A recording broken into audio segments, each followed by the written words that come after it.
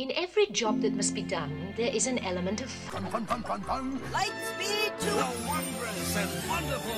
cover is not the book, so open it up and take a look. Ah, if it isn't the only bookworm in town. What's that word again? Inspired. Might solve a mystery or rewrite history. This is the story we needed to write. Has been kept out of sight, but no more. So I'll read a book, or maybe 2 or 3. It's such fun to hum a happy working song. Ooh, a happy working song. I have to sing. I have to play. The music, it's not just in me. It is me. We're happier when you don't sing.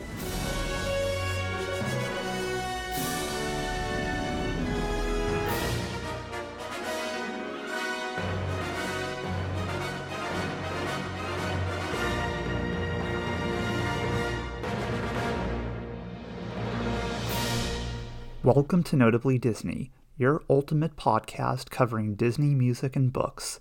I'm Brett Nachman, your host.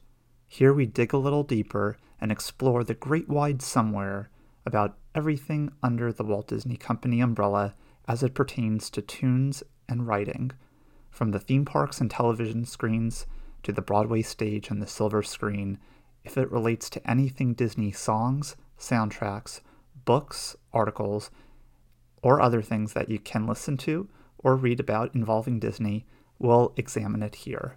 Here on Notably Disney, I welcome every opportunity I have to talk with musicians who have translated their passion and their craft for playing tunes to a wide variety of audiences and across different contexts. And today's conversation is no exception. I am speaking with Gijs van Winkelhoff, who is a pianist and composer known for his YouTube channel where he plays live streams in a wide variety of different genres, including Disney.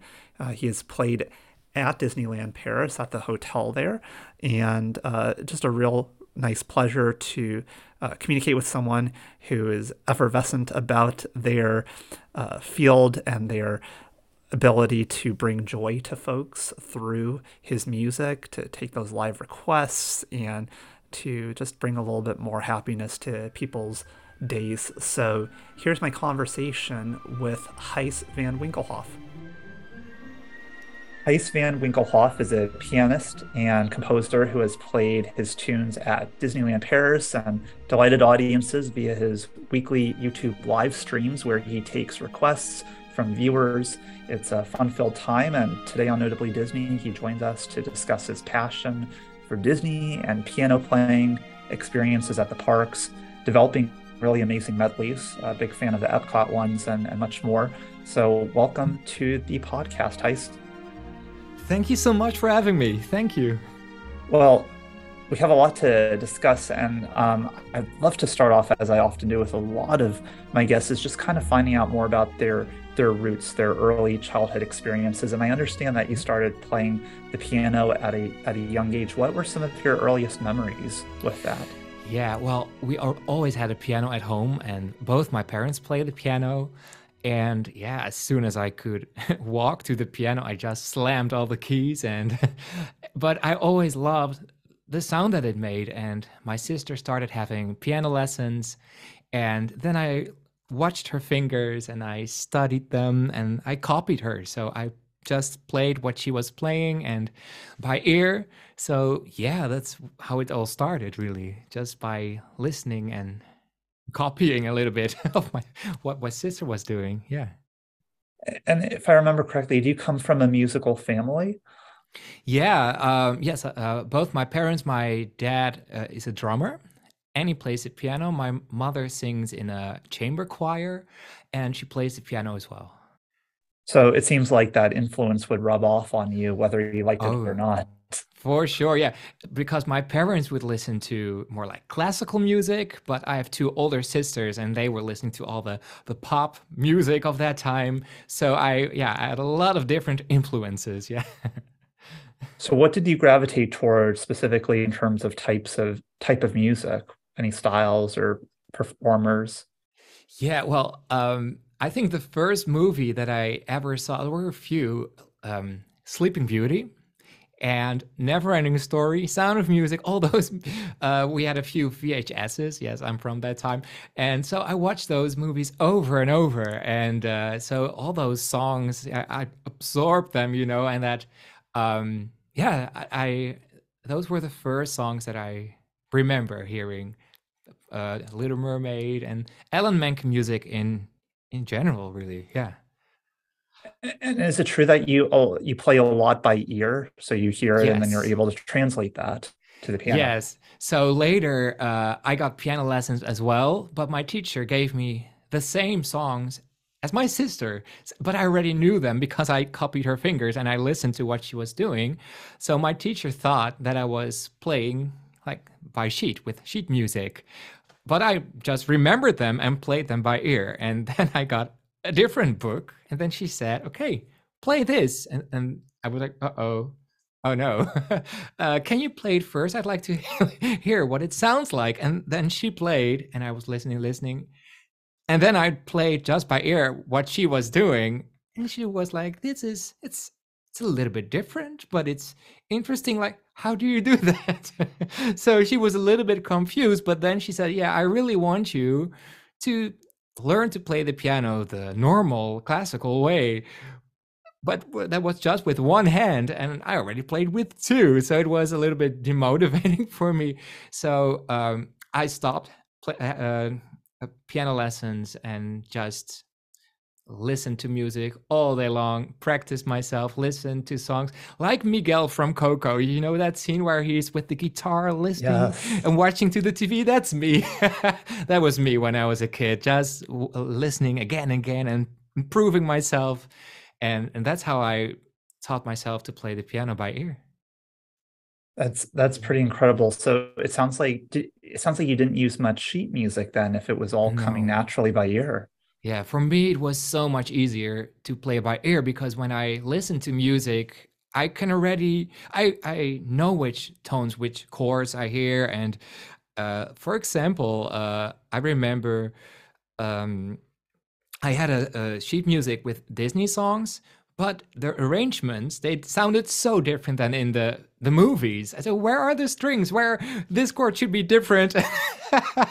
So I asked my dad to play the notes, and I was only like, no, I don't like these arrangements. I want to do it myself. So I don't know. And it's, I'm not saying that you shouldn't use sheet music, because of course that's the way most people learn to play piano, and it's great. And it's just a different method, I guess. Yeah, it is quite a skill. I grew up playing the piano, starting at age 7. But for me, it's all sight reading. I do not have the gift to be able to hear something and then just play it instantly. But I know some of you have that gift, which is really remarkable. It's very versatile as well. Yeah, well, and what I like when I have sheet music, like I know the notes and I can read sheets, but I always like to hear the music. Then I can feel it, and then if I hear it one time, then I don't have to focus on the notes anymore, and then I can focus on the way I played and the emotion. Or for example, if I accompany a singer, I can fully have my full attention to the singer, and so instead of staring at sheets. So for me, it's sometimes more distracting than helping.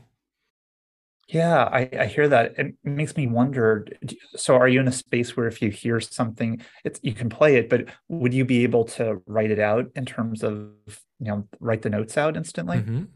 I could, but it's not really what I do a lot. But sure.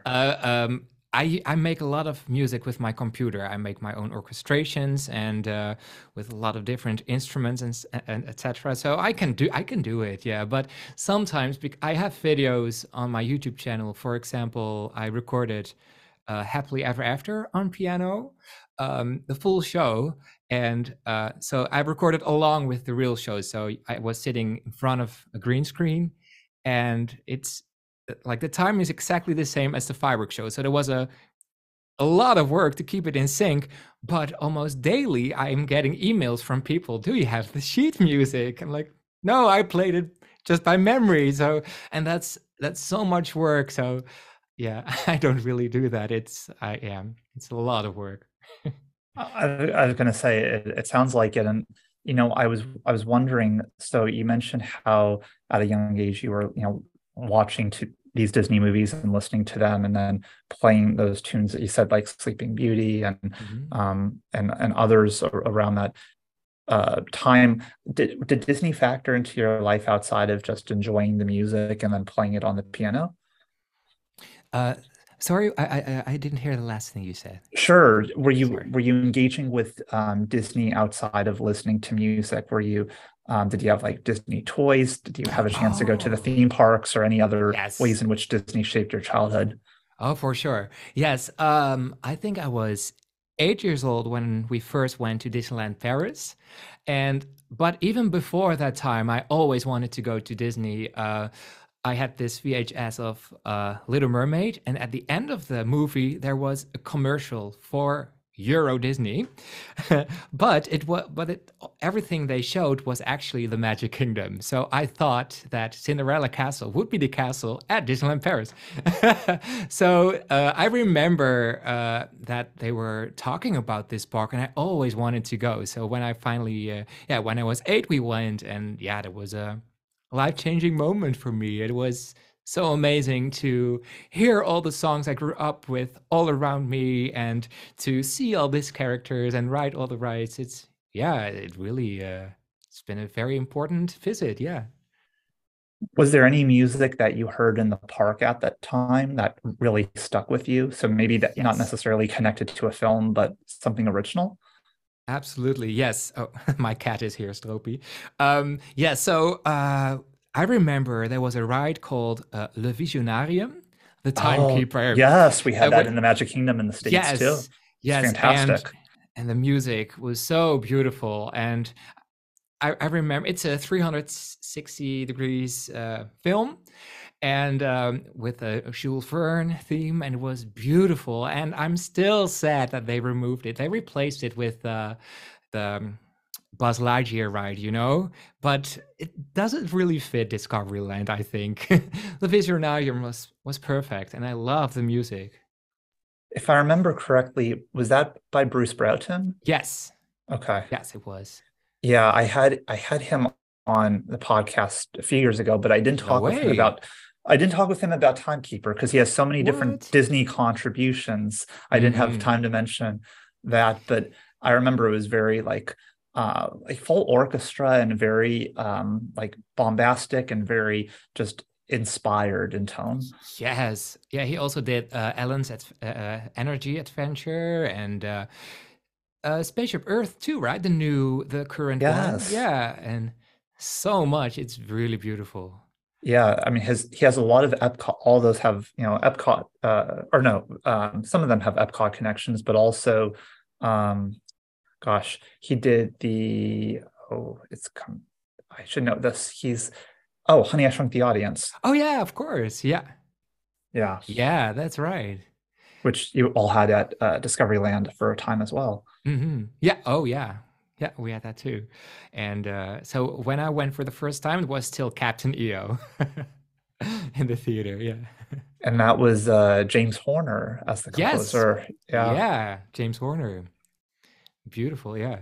So at the time, so you're hearing music in the context of these attractions. Were you familiar with like composers or the personalities behind this, or was that more later in life that you got that Yeah. familiarity? Well, when I was 8, not really. Yeah, later. Yeah, but as soon as I had, for example, internet and everything, I downloaded all the songs. I searched for Walt Disney World music years before I actually went. So I already knew a lot of the themes for years. I grew up with "Remember the Magic" and all those songs. Yeah, for sure. I've always been like a movie soundtrack fan. Yes, and yeah. Were there any favorite composers of yours or like films that all have a kind of a connection back to a specific composer? Yeah, of course, like John Williams was one of my favorites, he still is, and he really inspired to compose music myself because before I heard or really dived into his music, I just played the piano and I accompanied people. And then suddenly, when I heard what he could do with music, I always loved that, for example, in Star Wars, that each character has its own theme. So even if you're not watching the movie, but you're just listening to the soundtrack, and like.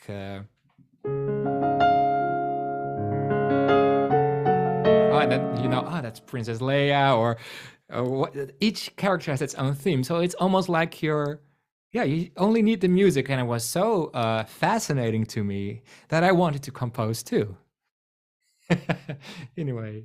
No, that's what's, I feel so. I was listening to an interview recently. It was a film score podcast, and they were talking about how important music is to Star Wars. It probably wouldn't have been as successful as a whole brand if it wasn't for John Williams. He's probably the most important individual in the whole franchise, even perhaps more so than George Lucas in many respects. Oh, I agree. If you would turn down the music, then it's not as exciting anymore. It is everything. Absolutely. He made a symphony. It's mind-blowing how much work it must have been to orchestrate everything for this movie. That made people applaud at the end, It's just beautiful. Did you happen to watch the Obi-Wan Kenobi series? Yes, I have. Yeah. What did you think of the new theme for him? Because Obi-Wan didn't have a theme prior to this. It is so amazing that he is like 90 or 91 years old. It is amazing that he still does this at his age. And I was so excited that Obi-Wan was getting his own theme. And for me, like, the series doesn't have John Williams music. So it's always with the series, also The Mandalorian, I have to get used to it. Because the music is so much like the identity of Star Wars, for me at least. But yeah, it was really cool that he did that. Yeah, I think it's, he claims that this is his last project, but then there's like one more thing. Like, I know he'll handle Indiana Jones and the Dial of Destiny, but will that be in fact the very last project? I don't know. I hope not. I hope not. No. Oh, that would be a very sad day. Yeah. Please give us more. Well, and it makes me think you were probably hearing the John Williams music in the parks too, because of the Indiana Jones coaster and Star Tours as well. Star Tours, yeah. Is there more John Williams in the parks? I'm not sure. Yes, Indiana Jones Star Tours, of course. Yeah, and that's a funny thing, because when I first saw Star Wars, it was The Empire Strikes Back was the first Star Wars movie I ever saw on TV. And a little bit different order, but I watched it and I saw C-3PO and it was like, Star Tours. So Star Tours was my first experience with the franchise. Well, and I've seen some of your videos online of where you have like these beautiful Star Wars medleys, but if I'm also not mistaken, Heis, I feel like in one of your videos you feature the Star Tours theme, the famous chimes. Is that correct? Yes. Yeah. Let me see. I released a Disneyland Paris medley last summer for the 30th anniversary, and there is a Star Tours section, and what was it? That one. And I love Star Tours. Yeah, I think those few notes are just so iconic and just the whole Disney theme park universe. Like, there's very few pieces of music where you just hear a couple of notes and you instantly know what it is, right? Right. Yes. I remember when I first went to Disneyland back in 2007, and they still had the fireworks show, Remember Dreams Come True, and it had a lot of Disney ride sections and also those notes. Yes. That was the first fireworks show I ever saw. I never saw a fireworks show at Disneyland Paris before that. Later happened. Yeah, that was a fantastic fireworks show. I remember seeing it too, because it was so much elevating the content from the parks as opposed to the movies, which was such a distinction at the time. Yes, I was hoping that Enchantment would be a little bit like that. Where you could really, it's so nostalgic, hearing all those songs from the parks and have Julie Andrews at the beginning, and everything was just so perfect. Yeah, and that's where, I'm a huge connoisseur of the film music, but the theme park music, particularly the scores, are very memorable, particularly as you mentioned too, like going to the parks, multiple times as a kid, they stick with you. And it sounds like in your case, you were looking it up and trying to download the music as well to have a piece of that home. Yes. I remember when I first went to Walt Disney World, and I went to Epcot for the first time, and I saw the Canada film, and I heard Canada, the song, and then I found the CD, a double CD, and the song was on it, and I bought it right away. And then Soarin' was on it, and all these beautiful themes that I've never heard before, because at Magic Kingdom you hear a lot of the songs I was already familiar with because of the movies. But Epcot had so much original music that I've never heard before, and now when I hear them, it brings me back to Epcot, so to the place. And yeah, that's why I love the park so much. It's really unique. Yeah, well, and we mentioned Bruce Broughton earlier. He also handled the newer interpretation of Soarin'. It was originally Jerry Goldsmith, but then with the Soarin' Around the World, then it's under his leadership, so to speak. Right. So yeah, I think that's one of the best Disney scores ever. Absolutely. I could play a little bit of that. Oh yeah, be my guest. Let me see.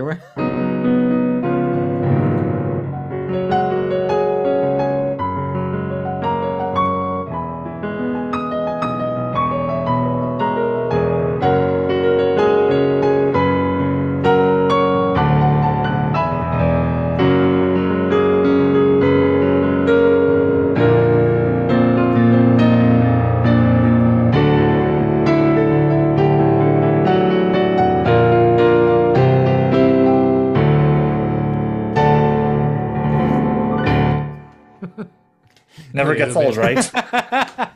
Just a little impressive, right? Yeah. I guess I'm wondering too, like, so if you're in the, like, it sounds like growing up, you would go to the park, you would listen to the music. Would you be able to translate that once you got home and had access to a piano, or would you need to have heard the recording like right before? Oh yeah. Oh, I remember I was I bought a CD at Disneyland Paris, and I had a Discman, and I was listening to it in the car back home, and then I couldn't wait to be home and to play all these songs. Yeah, so that's exactly how it happened. Yeah. Wow. Okay. See, and that's where they don't do it as much at the parks, but where they would sell the CDs with all the music. Because I remember that's how I became familiar with it. Yeah. Prior to YouTube, prior to having another way of accessing it. That's so important for kids, and to at least a generation ago, maybe, just to be able to take that little souvenir home and have that magic from your bedroom. Yeah, because I don't really release a lot of music anymore, like fireworks show. I also have the CD of Wishes, for example. There's no Happily Ever After CD, or on Spotify, only the theme song. Yeah, I don't know. I feel like there should be more of it. One thing I want to ask you about, I want to transition to your time to working at Disneyland Paris and having opportunities to play there. So I had heard in a prior interview that your opportunity emerged from when you had asked to use the piano at the Disneyland Hotel, and then a manager heard you and like wanted your card. Is that correct? Yes. Yeah, that's true. I was staying at the Disneyland Hotel, and I was wearing flip-flops, and I was on my way to go to the swimming pool. And then my friends noticed the piano, and they said, "Hi, you should play here." Like a week before that, I performed at Carnegie Hall, and I also played some Disney songs there. So they asked me, "You should play," and I went, "No, I was way too shy," and and it's locked anyway. So they asked a cast member if they could open the piano, and so I played, and suddenly Mickey and Minnie came to the piano. I didn't expect that, and Donald, everybody was there, and then my friend said, "Hi, Stone." Don't panic, but the manager is standing there, and she's asking for your business card. And then like 2 months later, I went back, but this time not wearing flip-flops, but a tuxedo. And tell me about what it has been like for you to be able to perform there over recent years. Mhm. Oh yeah, it was so much fun, so much fun. And the Disneyland Hotel right now is being refurbished, so I'm not working there currently, but I really I miss it. It's so fun, and um, because I listen to Disney loops, for example, at home, and they normally have a loop there as well in the cafe, and it's beautiful, by the way. But when I perform, I turn off the loop and then I sit down, and then it is me who decides what the people will hear, and that's such an honor, because and then I play the songs that I would like to hear when I was a kid, and if I would visit the Disneyland Hotel, I would the songs that I would like to hear. So so I played a lot of Disney songs, more obscure songs, Disney parks, rides, attractions, parades, and stuff. And it was always so much fun. And people came to the piano to ask for requests, and meeting people from all over the world, because it's in France, but there are so many countries in Europe where they don't speak French or don't speak English. And by now I know all the song titles in so many languages. And it was so much fun. How long would you usually do a set for at any time? One set was 30 minutes, and I did 4 sets. So 2 hours in total every evening. That requires a lot of stamina. I know I've seen that with you in your live streams. Do you ever get requests, whether at Disneyland Paris or virtually or in other spaces, where you just don't know the piece of music? Sure, sometimes, and sometimes when people ask me for a certain song that I didn't know, then I said, okay, I have a break right now, but I'll listen during my break. Please don't leave. And I came back and then I played it. So sometimes I would do that, but I know most or a lot of Disney songs, so but sometimes people ask different songs too, or for example, I know that in France, The Sound of Music is very popular, and it's called Le Mélodie de Bonheur, the melody of happiness. So a lot of times people came to me to ask me to play that, and or Beauty and the Beast was very popular, La Belle et la Bête in French, and of course, Let It Go. So sometimes I would play the whole song, and sometimes I just made a Frozen medley with Frozen 2, so I could play a shorter version of Let It Go. Yeah, I don't know what your preference is, Heis. I prefer Into the Unknown over Let It Go, but that's just me. Yeah, for sure. I prefer Frozen 2 as well. The songs are just like harmony-wise more interesting, and I think Let It Go is so popular because it sticks with you. It's very how do you say that, catchy, because it has these chords.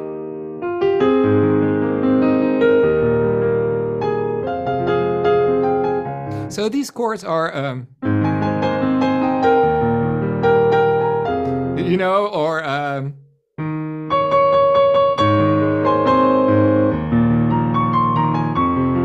lot of pop songs have these 4 chords. So that's why I think for a lot of people it's like, hey, it sounds like familiar and catchy, and that's why they love it. But yeah, Frozen 2 they tried to really do more interesting, unexpected things, and that's what I like about Frozen 2's music. So on the other hand, what are some examples of really rare or obscure Disney songs that people have asked you to play? So something that's not Frozen. The complete opposite end. For example, do you know this one? Oh, Candle on the Water. Yeah. For example, or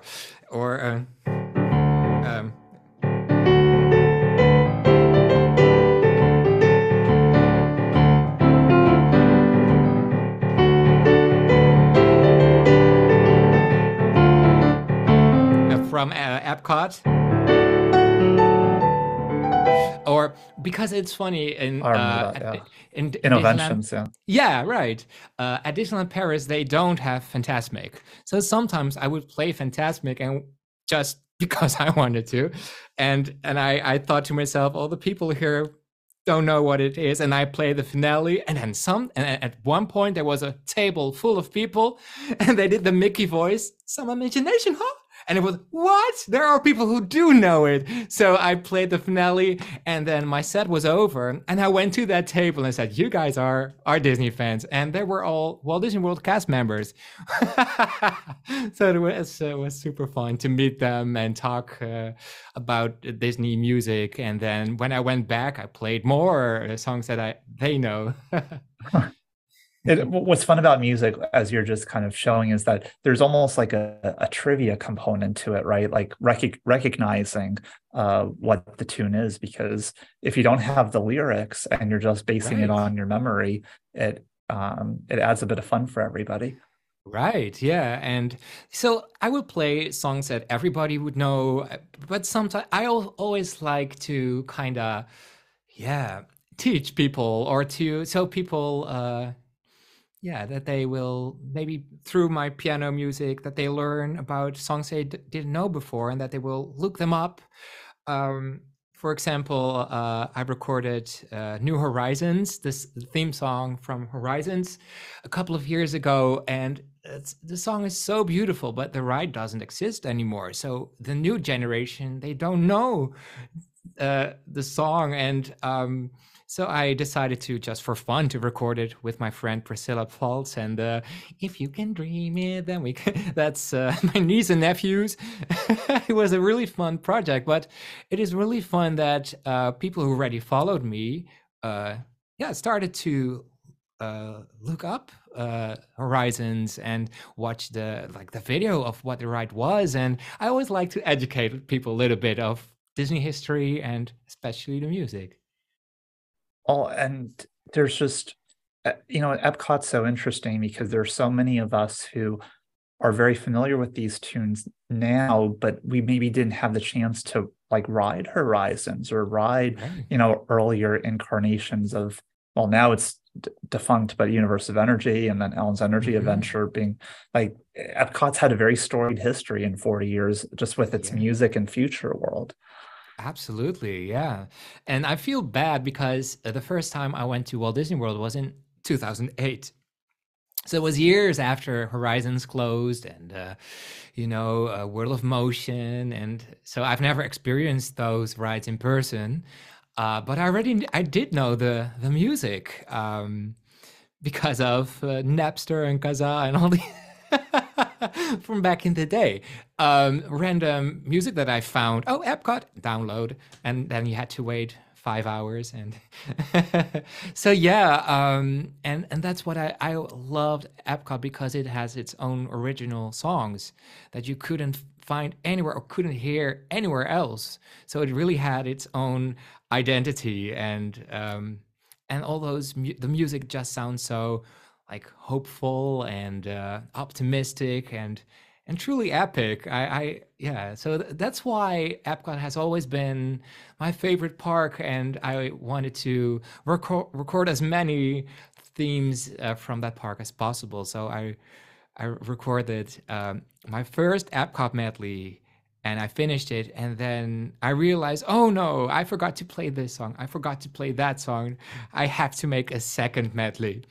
And then I started selecting songs, but there were all over 40 or 50 themes, and then I realized, okay, I have to split, and I have to make 3 medleys now. So a couple of years ago, I already knew which songs I would play for Epcot Medley 3, which I released last October. Yeah, in October. Yeah.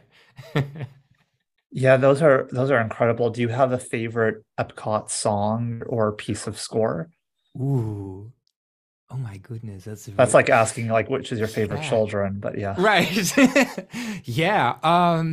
Probably New Horizons. I love that song. Ooh, let me think. Tomorrow's Child is also beautiful. But also, for example, the score of Impressions de France, Impressions de France. It's just like French music from French composers, but also music by Buddy Holly, and it's Buddy Baker. Buddy Baker, yeah. Baker, sorry. I when I was saying, can you cut that out? No, you don't have to. But it's just so beautiful. Yeah. Oh, my favorite. Yeah, Horizons then. Yeah. Well, and it's nice too, because even if these attractions are some of them are no longer present, they've still found ways at times to include them in background loops, or like the Epcot Forever fireworks show, they were able to translate like new interpretations of them. So, and really what you're doing too is a way of kind of extending the life and memory of the music because of your own interpretation. Like I haven't ever heard Ellen's Energy Adventure played on the piano outside of your version, which is just wonderful. Well, thank you. Yeah, some themes were really challenging to make it sound good on piano, and some others were like, oh wow, it sounds like it's made for a piano, you know.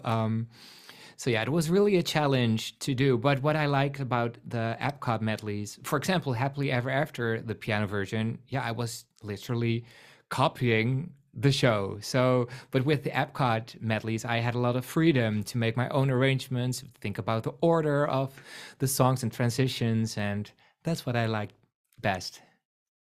Yeah, it makes me wonder, so you've been to Walt Disney World as well, and I think I've heard that you've gone to Tokyo as well? Yes.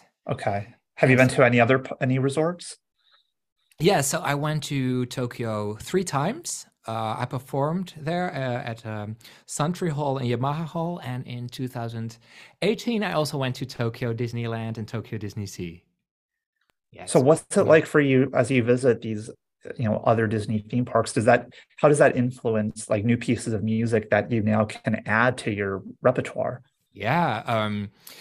For example, Journey into the Center of the Earth. It's also music by Buddy Baker. It was one of his last. And it's, let me see if I can play a little bit.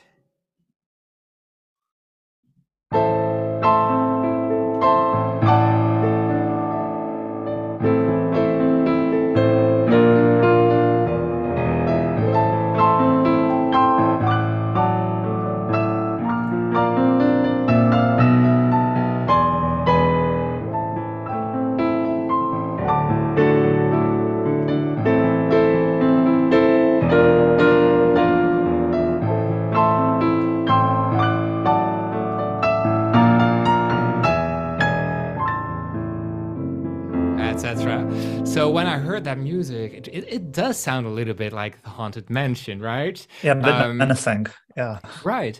But also Sinbad's Voyage. Storybook Voyage, that's the only Alan Menken song that he wrote especially for a theme park. All the other songs were originally written for movies. So yeah, there was so much to hear. So I was super excited to hear all this new music, and in general, Tokyo Disney Sea is very like unique. A lot of rides you can only find there.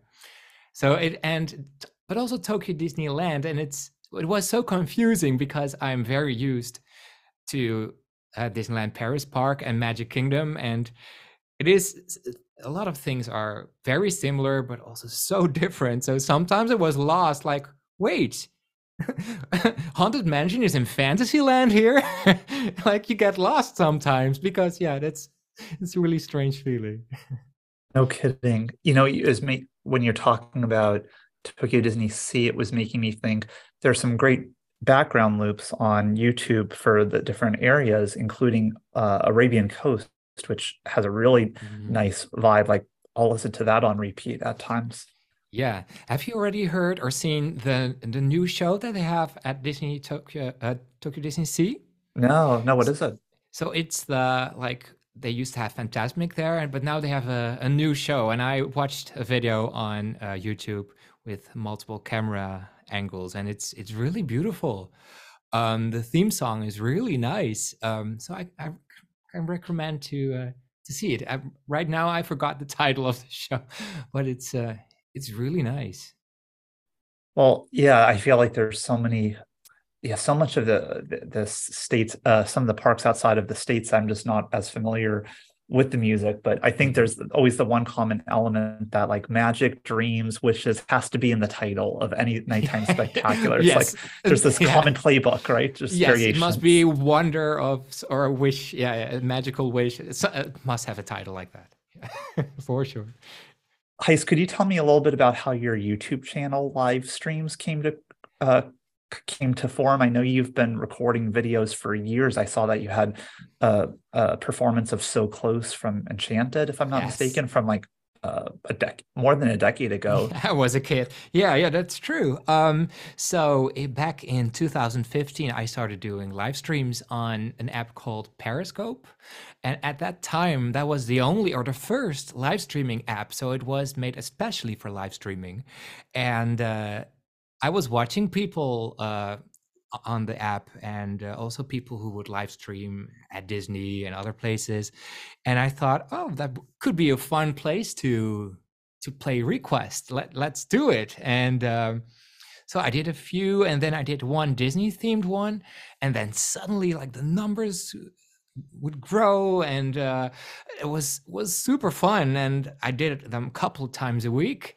And but at the one point, Instagram added live streaming. You could live stream on Facebook. Suddenly, you could live stream everywhere. So the app was slowly dying, and then COVID happened, and yeah, I didn't have any performances anymore. Everything got canceled. I didn't have work. It was like, and I knew I had to do something else. So I moved to YouTube. I already had videos there, and I started my first live stream there. Yeah, and it's a request show, so people can request any song. Sometimes I have themes like Disney themes, movie themes, or when I had my 70th episode, I did a 1970s theme or 80s.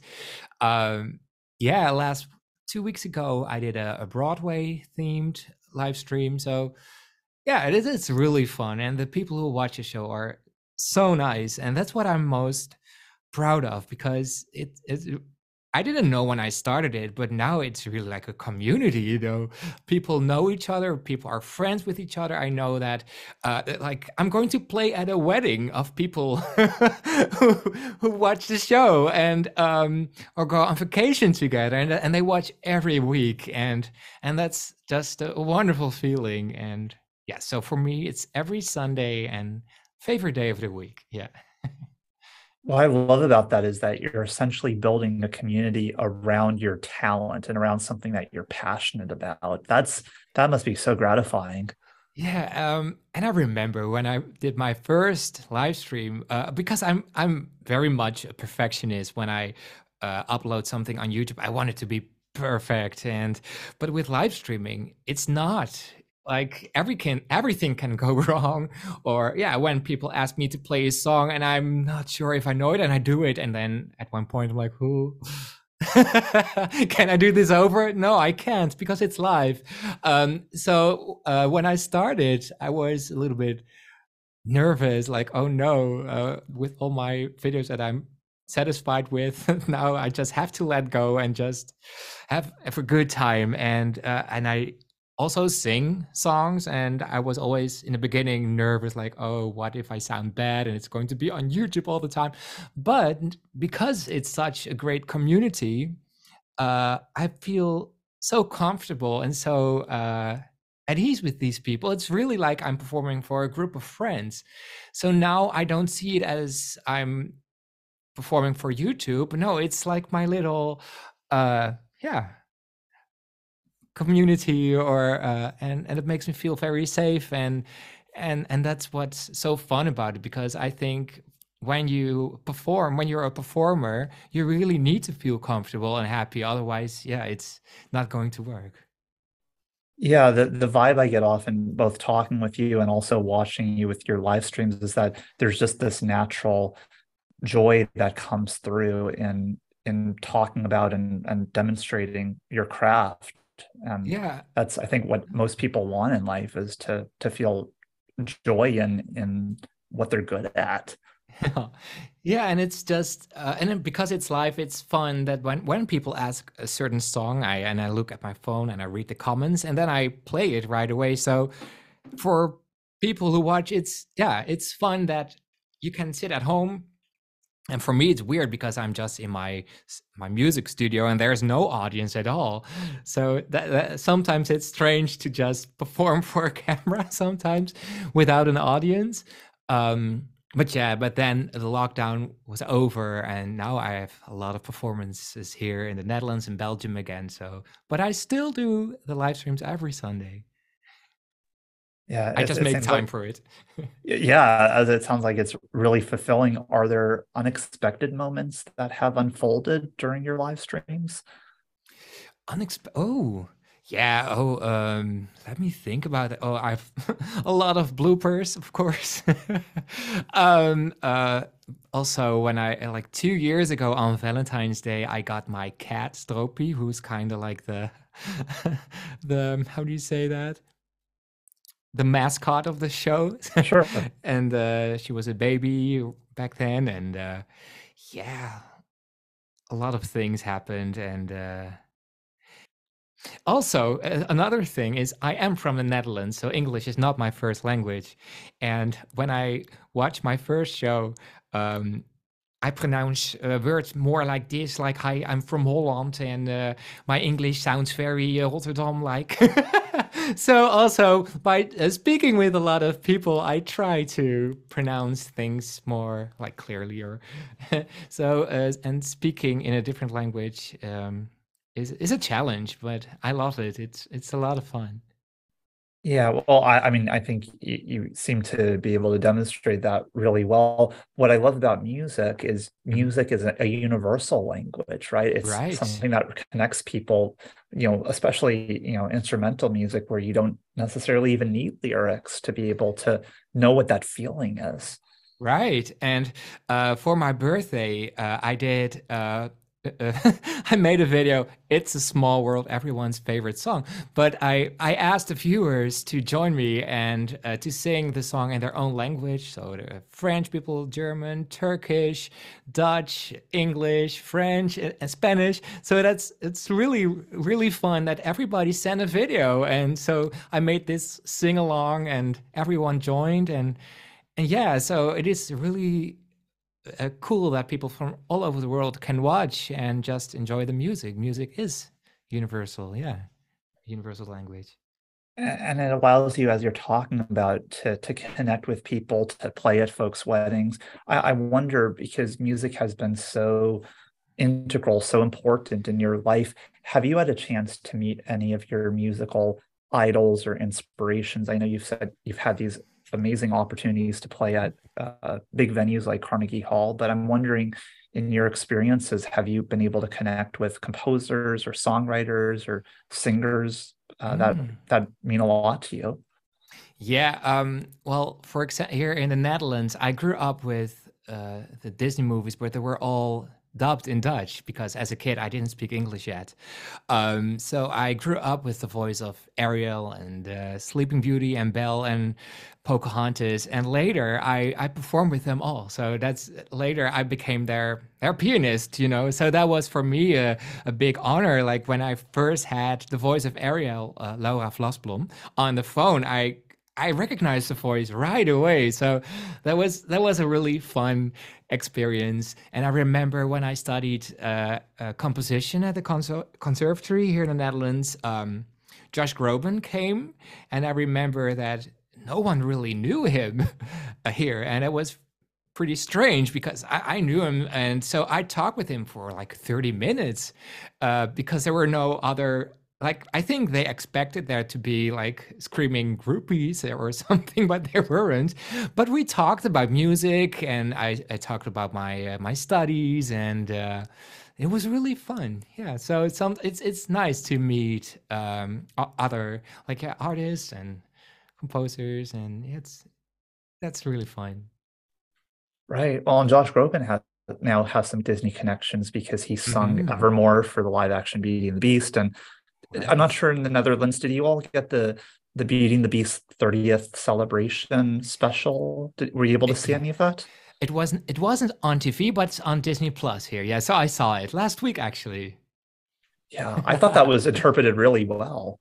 Yeah, it was fun. They really did the animation and yeah, that was really fun. And I can't believe that movie is 32 years old already, right? 1991.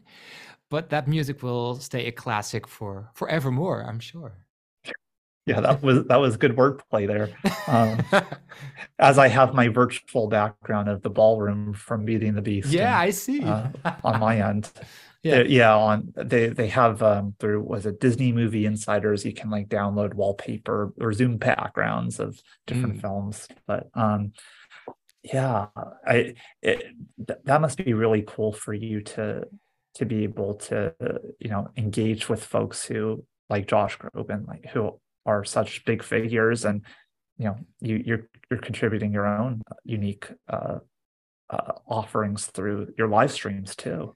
Yeah, absolutely. And I love to how do you say that, like discover new artists or composers, and I always want to keep inspired. And yeah, and so that's great to meet other creators, but also movie makers, or not just music, but yeah, any art form really. So what I'll ask you some Disney opinion questions momentarily, but I guess I'm curious, what's next for you? I know you said that you're playing at a wedding of some of your listeners, but what are you excited about over the coming months, and as it pertains to your music or career or Disney experiences for that matter? Right. Well, I have a lot of performances scheduled here. I play at a lot of castles here in the Netherlands. We have like one castle is almost like 1,000 years old, so that's a lot of history. So I love visiting these places and perform there. In July, I'll perform at a music festival called Tomorrowland. Not sure if you're familiar with that. It's yeah, I've heard about it. Not the Disney Tomorrowland, though. No, it has nothing to do with Disneyland. No, it's an EDM electro dance music festival with hundreds of thousands of people. It's ginormous. I performed there 3 times before, and with me on piano and a saxophone player. And yeah, it's crazy. Thousands of people singing along, and I play EDM classics, but acoustic versions on piano. So it sounds very different, of course. But I was really surprised because I thought maybe the audience would miss like a beat or electro beat, but piano was enough. They went wild and crazy. So I'm looking forward to that. And yeah, I have a few composition projects coming up. And of course, every Sunday I do my live streams, which is always a highlight of the week for me. Yeah, you have no downtime. It sounds like you're constantly having different projects in the works. Yeah, always. Yes, and I already have a couple of plans for YouTube videos as well. And yeah, so I love creating and keeping busy. And music is my passion. And yeah, because I know people who are in the music industry. For example, some friends that I know who were in musical theater, and at one point they didn't enjoy music anymore because they had to audition and rejection and a lot of things happening. And when they listen to music, they're just listening technically instead of just enjoying it. And for me, it's so important that to really enjoy music, and that for me it's like therapy, really. When I'm sad, I just walk to the piano and I play music that suits my mood, and it helps right away. Or when you're happy, yeah, it's for me. It's really, yeah, it keeps me sane and happy. Yeah, that's the power of music. Power. Yeah, that's true. Well, I'm going to shift over to as we wrap up some Disney opinion-related questions, so no right answers, just fun. Okay. But I'm going to offer a challenge for you as we go through each question. Okay. But it's going to be a good challenge, I think. Okay. Promise. Okay. So your first question, it's a music question. Mm-hmm. What Disney soundtrack did you listen to most while growing up? And your challenge is, in answering the question, to also play something from that movie. Okay. Or whatever the soundtrack was. Right. Oh, Disney, right? Disney, yes, Disney soundtrack. Okay. Probably this one.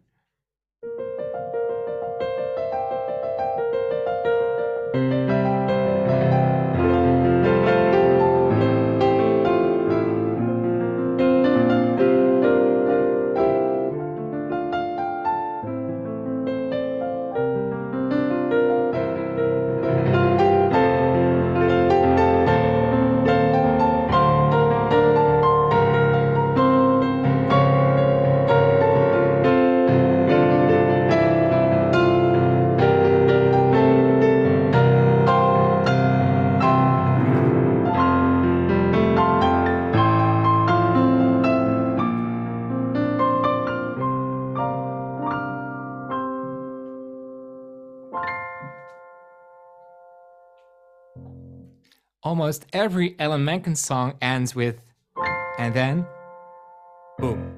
Always. It really is a signature component. Yes. It's like it's something wrong if that doesn't happen, right? Right. Yeah.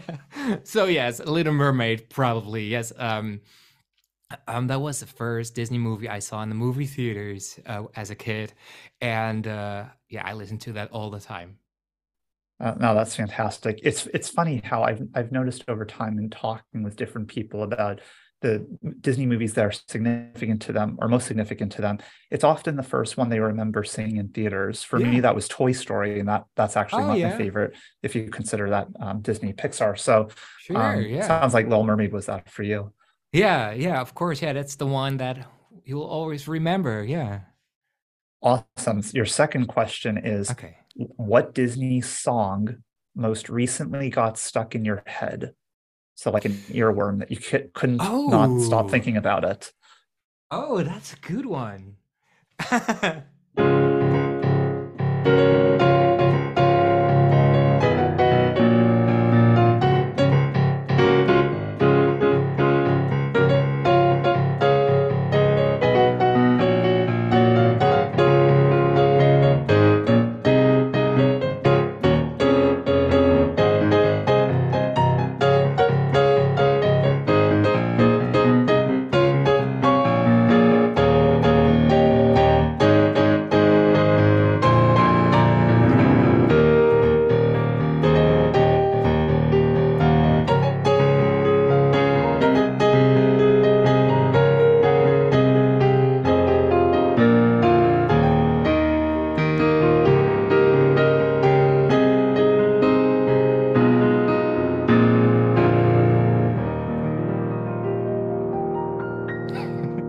This one, do you know it? You show how energy can be a lot of fun. Yeah, Universe of Energy. Yes, I was thinking about that song today. So, good one to get stuck in your head. Yeah, I love that. Great pick. And then finally, on the music front, what Disney film do you feel has the most underrated music? So it doesn't get enough attention or love. That's a good question. Ooh, let me think. Oh my goodness. For example, this one. Well, and even though they featured this song in some Disney shows, a lot of shows actually, when I think about it, because it's in Disney Dreams, it's in Happily Ever After, and it's in Harmonious as well. But in general, I think this movie the music is underrated.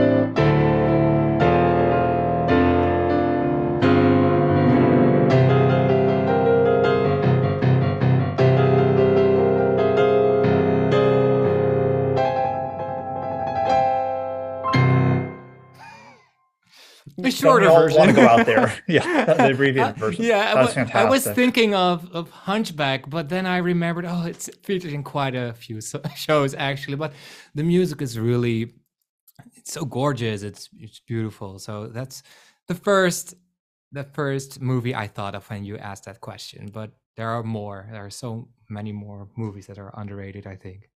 It's funny you play that one because that's I would say that's my answer too. It's out there probably in my top 3 favorite Disney songs. Right.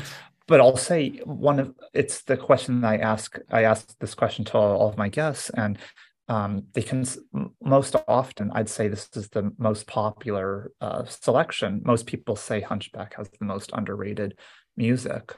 Yeah, and Pocahontas too, I think. Yeah, the finale of Pocahontas is so beautiful.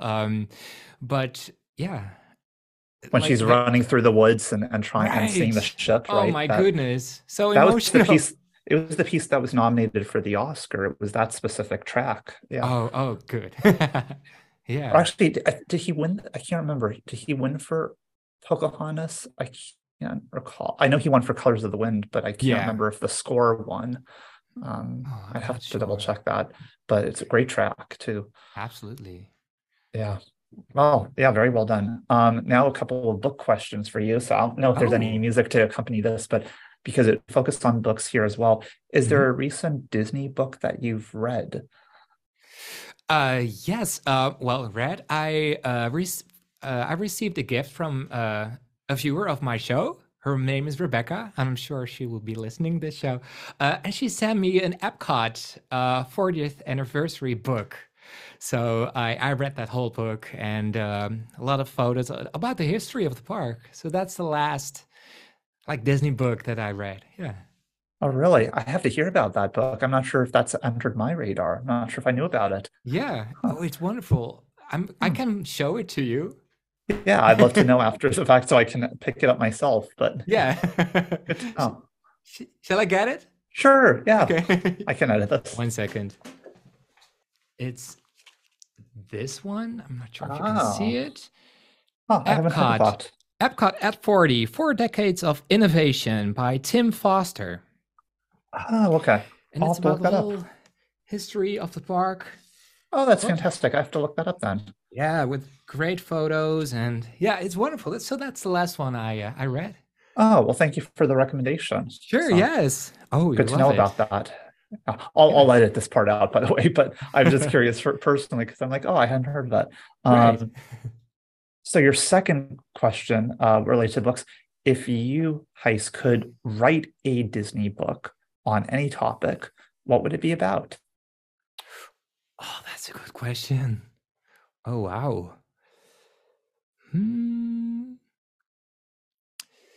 It can be, there are so many things like the influence of classical music on Disney.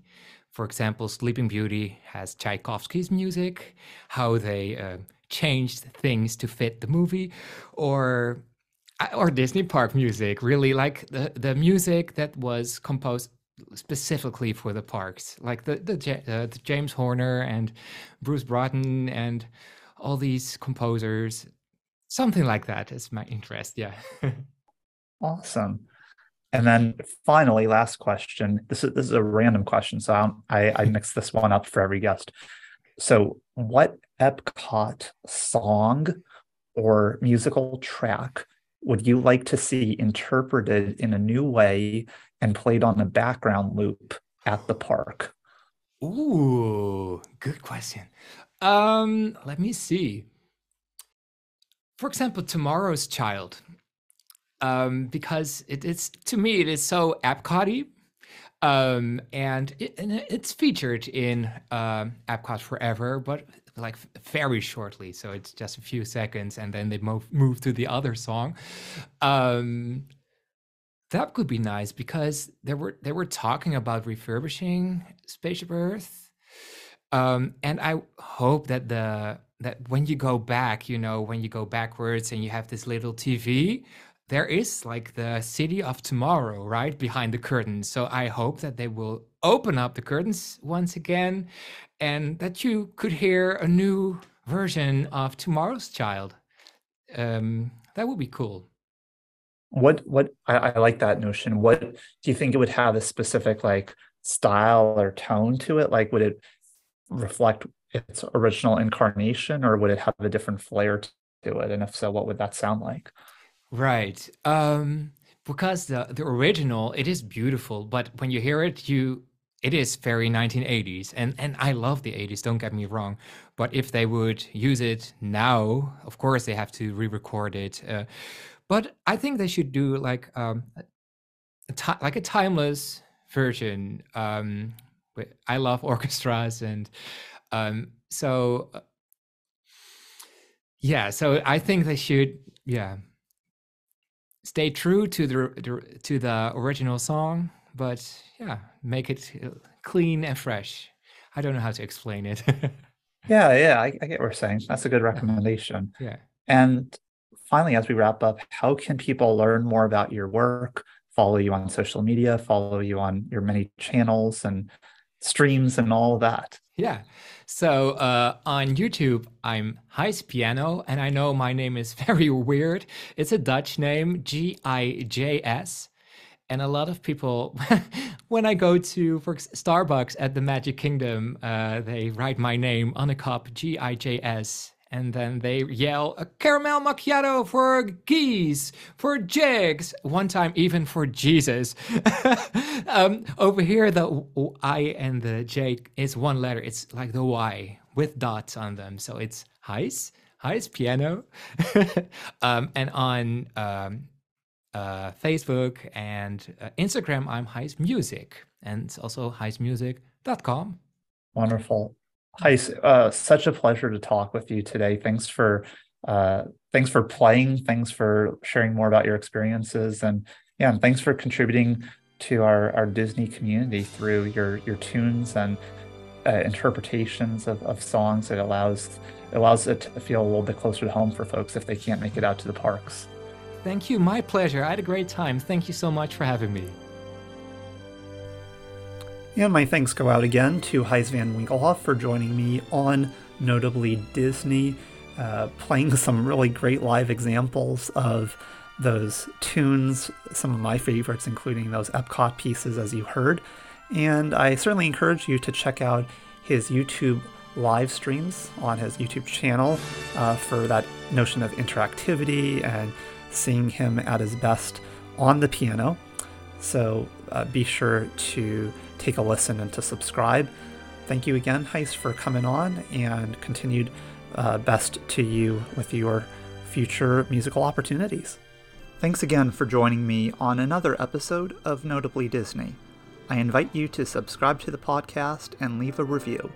Follow me on Twitter at bnachman_reports. That's BNACHMAN reports, and be among the first to find out about the release of new episodes. I also encourage you to send me an email to notablydisney@gmail.com regarding your thoughts of the show, as well as suggestions for content. So until we turn the page on another chapter, I'm Brett, and thanks for listening to Notably Disney. Notably Disney is not affiliated with the Walt Disney Company or any of its subsidiaries. Consequently, the perspectives and opinions expressed by the host and guests are strictly theirs and do not represent the views of the Walt Disney Company and its employees. The main purpose of the Notably Disney podcast is to offer information and critiques about the Walt Disney Company.